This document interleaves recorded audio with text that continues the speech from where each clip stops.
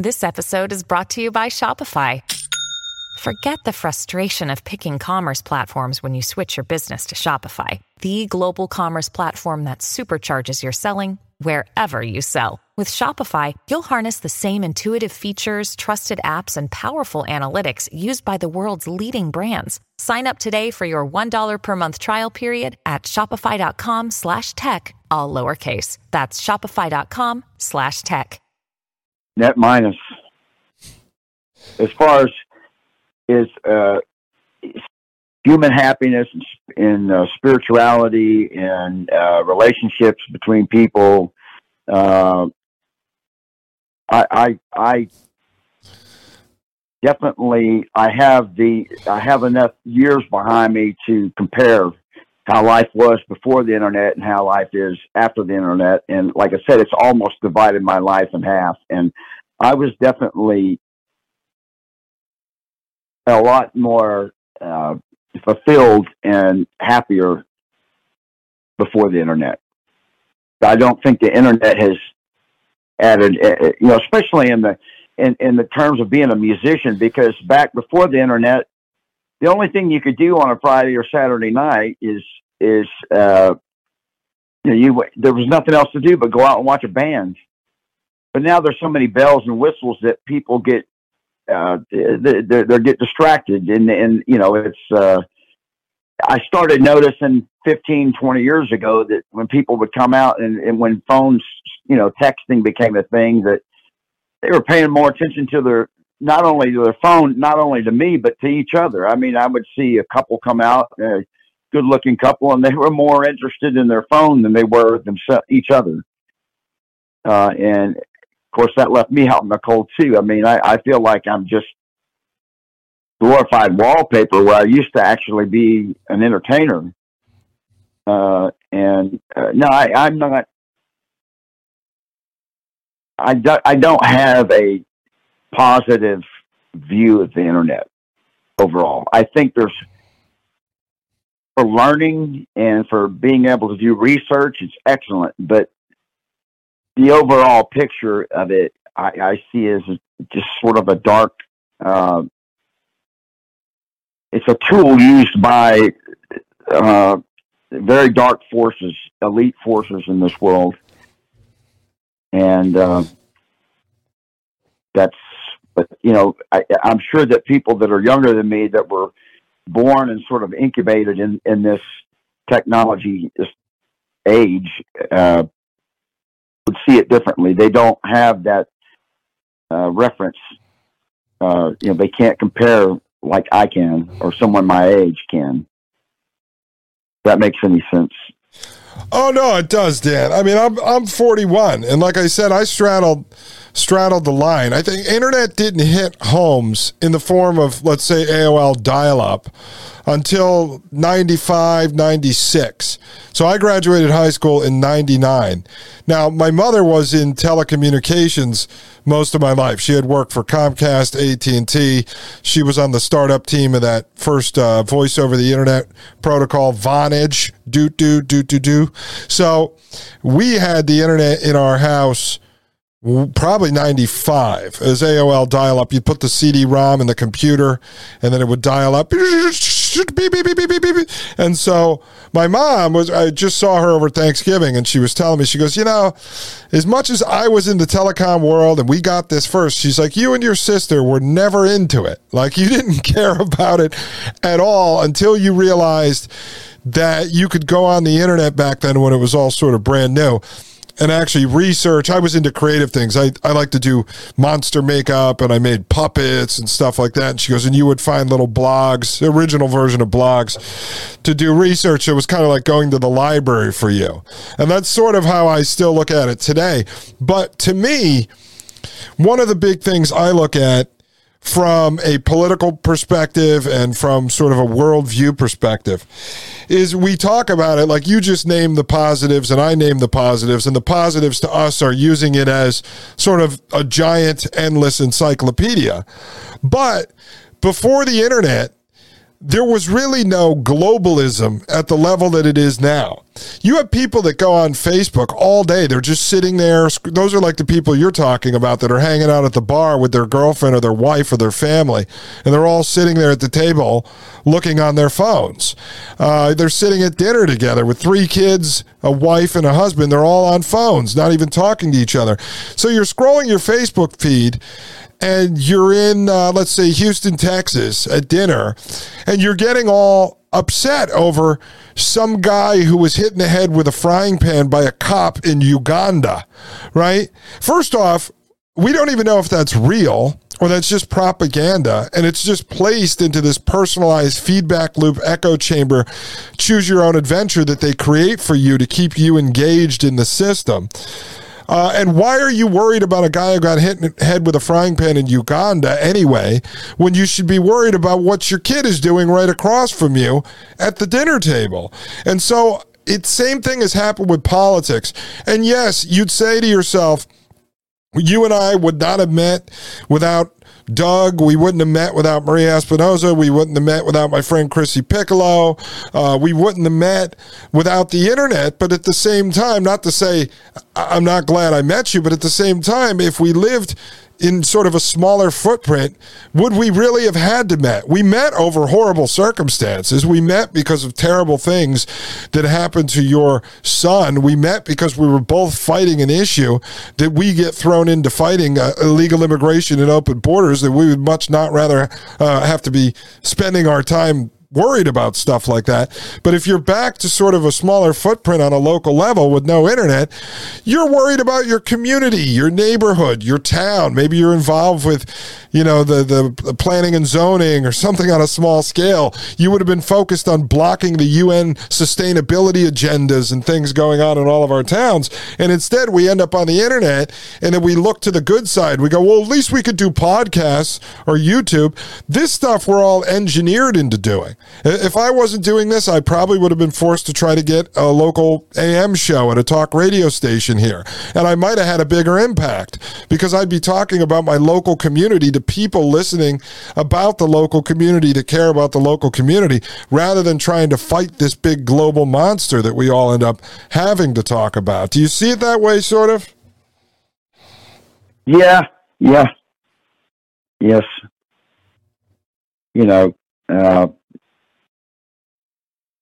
But it's the reality. It's, there's the way you would like it to be, and then there's the way it is. And if you don't deal with the way it really is, then it's never going to be the way you like it to be. The way it is the primary source of,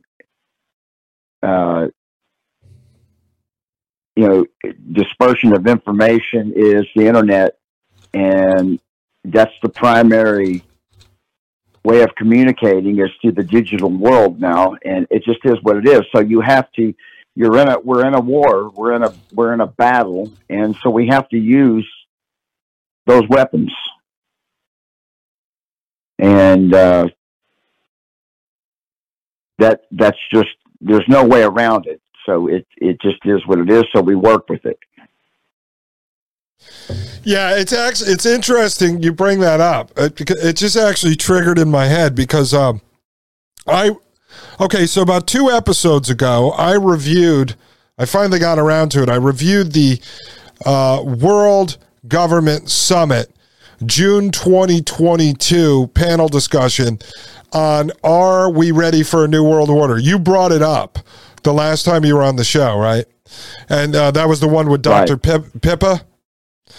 That was the one with Dr. Pippa. So we broke it down and analyzed the whole thing. And there was a gentleman on that panel, George, I forgot his last name, and he was actually the founder of Stratfor. Stratfor is that private intelligence network.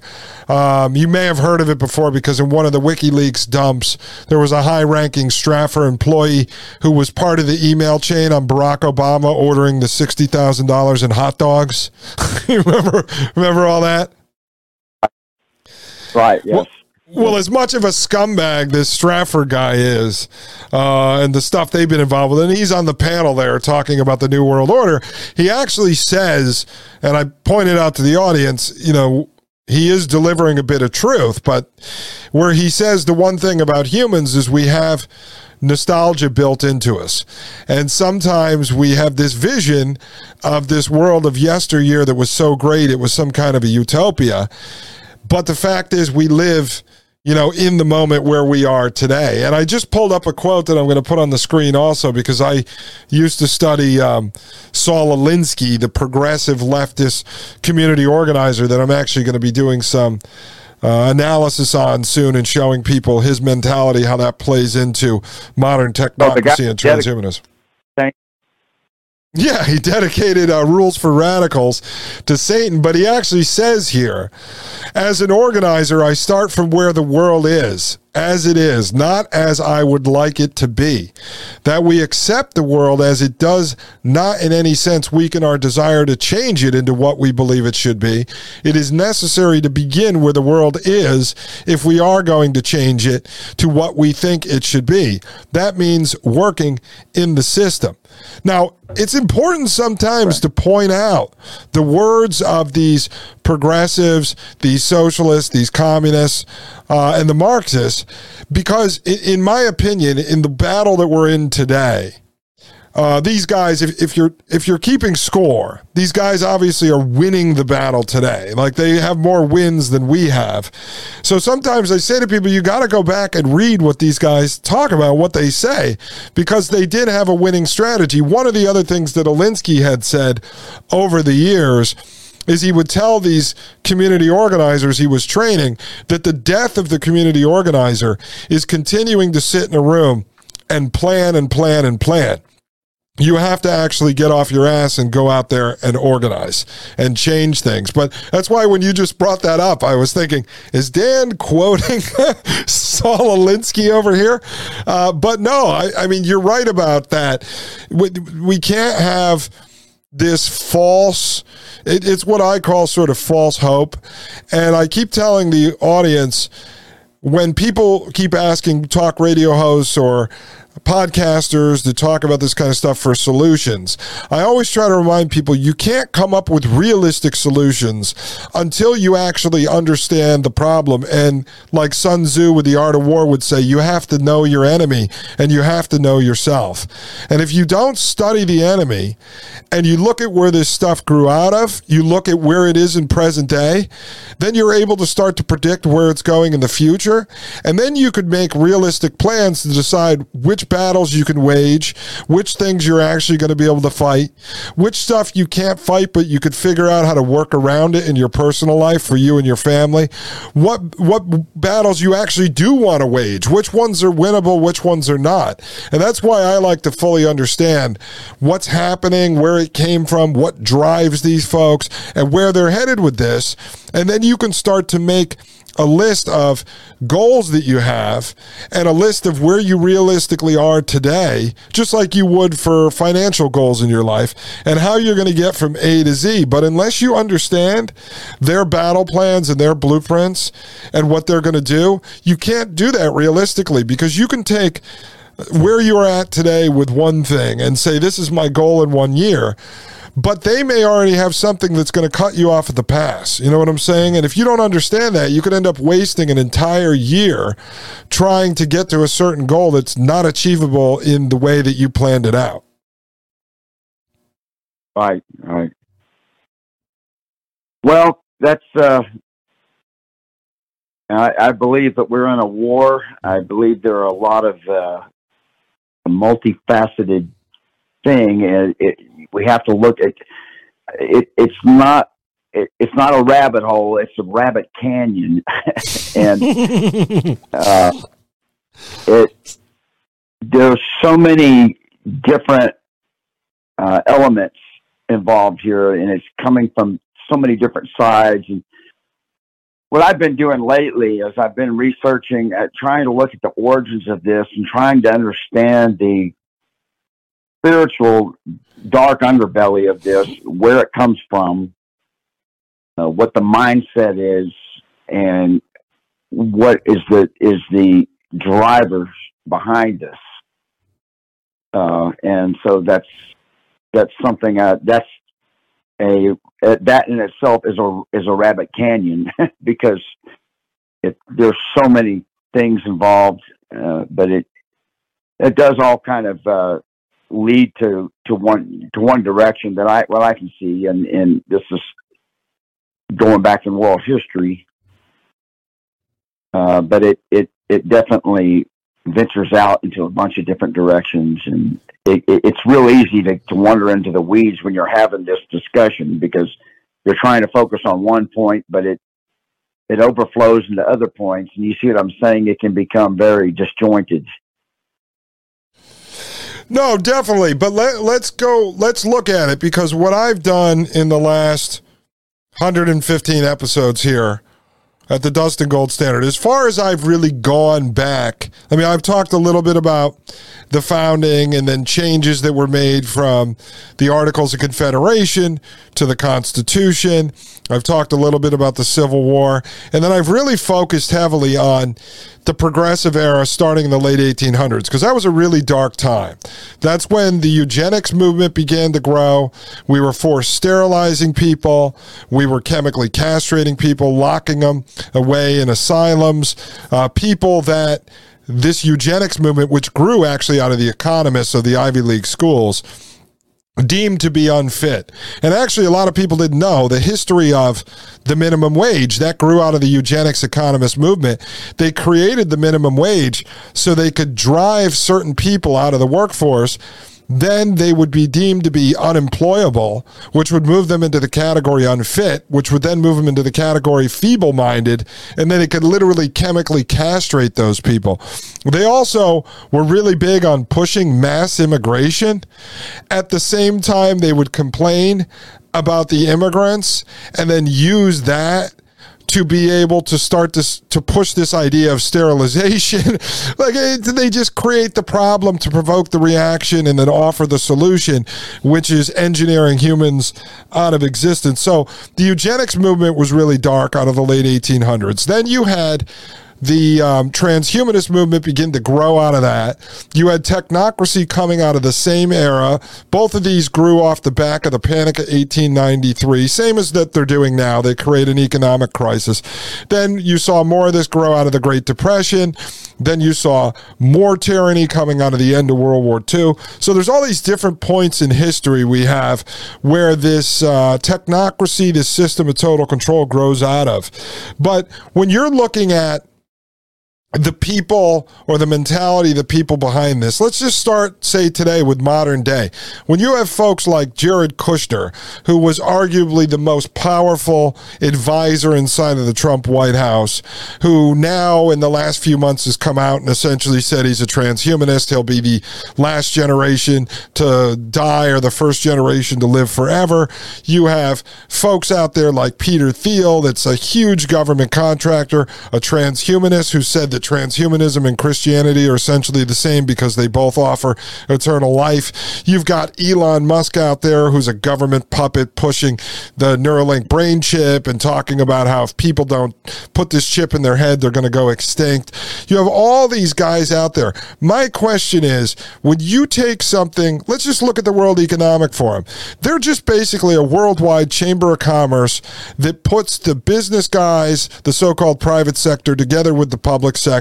They're a chamber of commerce of evil and total control, and then they're the marketing arm of the technocracy. How do you see all these guys that sit at the table? I'm talking about at the panel discussions, when you have CEOs, heads of trade unions, heads of associations, politicians, bureaucrats, professors.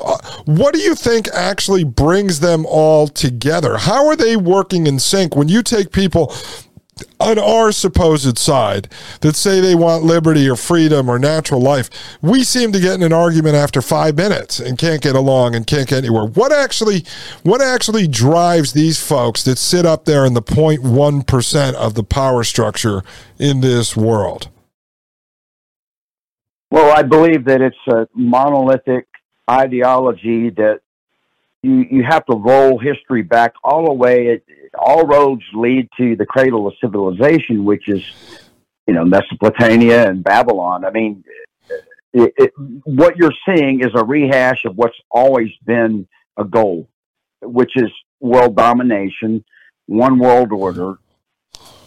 This is nothing new. The New World Order isn't new. They've always wanted this. This is what's represented in Babylon. You know, that was the whole thing then. If you look back at the old Bible text about Babylon, it was an attempt for humans to create a godless one world government, one world controlling governance, and of course that ended up God stepping in and destroying that, in the Tower of Babel, and scattering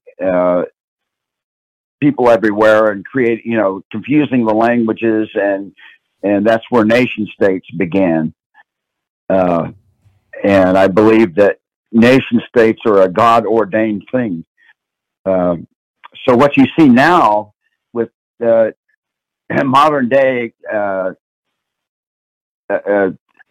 technocratic totalitarian wannabes, they're really essentially just trying to do the same thing that the Babylonians were trying to do, which is connect the world under a one world government. And now they have nifty technology that is giving them footholds that they didn't have 30 years ago. And they see a way to, in this digital world of constructing this civilization, their view of what utopia might be. And it is there's an occultic sort of Gnostic element that there's a million different flavors of occult beliefs, and you can call it Gnosticism, or you can call it Satanism, or you can call it Luciferianism or New Age, but it all has a connection. It all has a common denominator. And what I see in regards to your question, with all these globalist elite goons that are pushing all this stuff that we're seeing, is they have this idea in their head that, well, first of all, if you take the term esoteric knowledge or occult, all that means is hidden knowledge. Now that right there, the fact that it's hidden is a red flag, because that means they don't want everybody to know this. And the reason they don't want everybody to know this is because it gives them a leg up. It's a way of manipulating. It's weaponized knowledge, okay?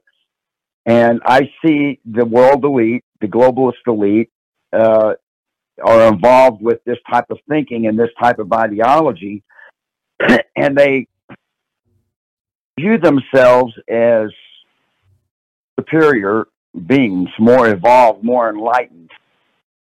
That's where you get the term Illuminati. And they have their idea of utopia that they can create. And unfortunately for us, it requires a pretty massive culling of the herd, because it just 8 billion people on the planet doesn't fit in to their business model or their game plan. And when you consider the things that are happening, Dustin, I think from their point of view, they don't view it as they're doing something evil. They almost view it as an act of self-preservation, because they know two things are happening. One thing is the fiat currency system, which, by the way, has its roots in Babylonian magical money. If you read about that, you just have to read about the Babylonian magic money system. They understand that the fiat currency system has a lifespan, and it's almost at the end of that lifespan. They can't continue to prop it up with quantitative easing and things like that. So they know that's coming to an end. And they also know that with by bringing AI online and its advancements, that it's going to displace a lot of people. It's going to displace a lot of jobs, and you're going to have a world population that's unemployed. So they got a problem, for them to create this utopian society of theirs. They're going to have a lot of what they call useless feeders, and a lot of chaos with people that their bank accounts and their wealth has been wiped out, and they don't have jobs. So you have a lot of discontent, and you have a major liability that they don't want to be to have to be responsible for, because they know it will take them down as well. So in their minds, what they're doing is just simply, it's an act of self-preservation. They know that if, with all the chaos that this could bring, that it could take them down as well and their families down.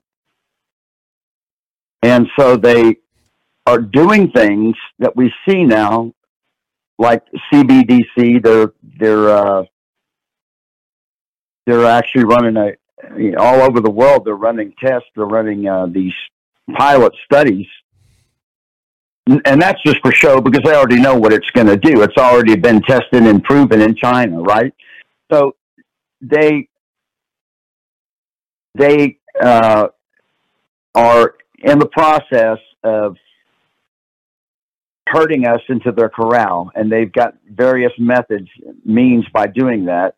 And you see it, like the World Economic Forum is very open now. They're not trying to hide anything, and that's one I want to stop there, because one of the features that is involved in occultism is this thing. It's called revelation of method, or we hear the term predictive programming. Well, that's part of their belief system. They do have a code of ethics, and in that code of ethics, they believe in natural law, and they believe in this natural law that you cannot violate people's free will. So they believe that in this concept of consent, and they therefore, by letting us know what they're going to do ahead of time, they remove any negative karma that might come back on them. They believe in karma. They can simply say, well, they consented because we let them know ahead of time what we were going to do, and they went along with it. And so that's where all this conditioning and everything else comes in, and letting us know ahead of time, like you see with Bill Gates.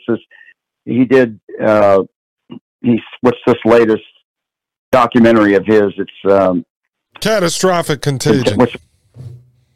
Yeah, and so and you remember the one that he did in 2019. They're doing these things.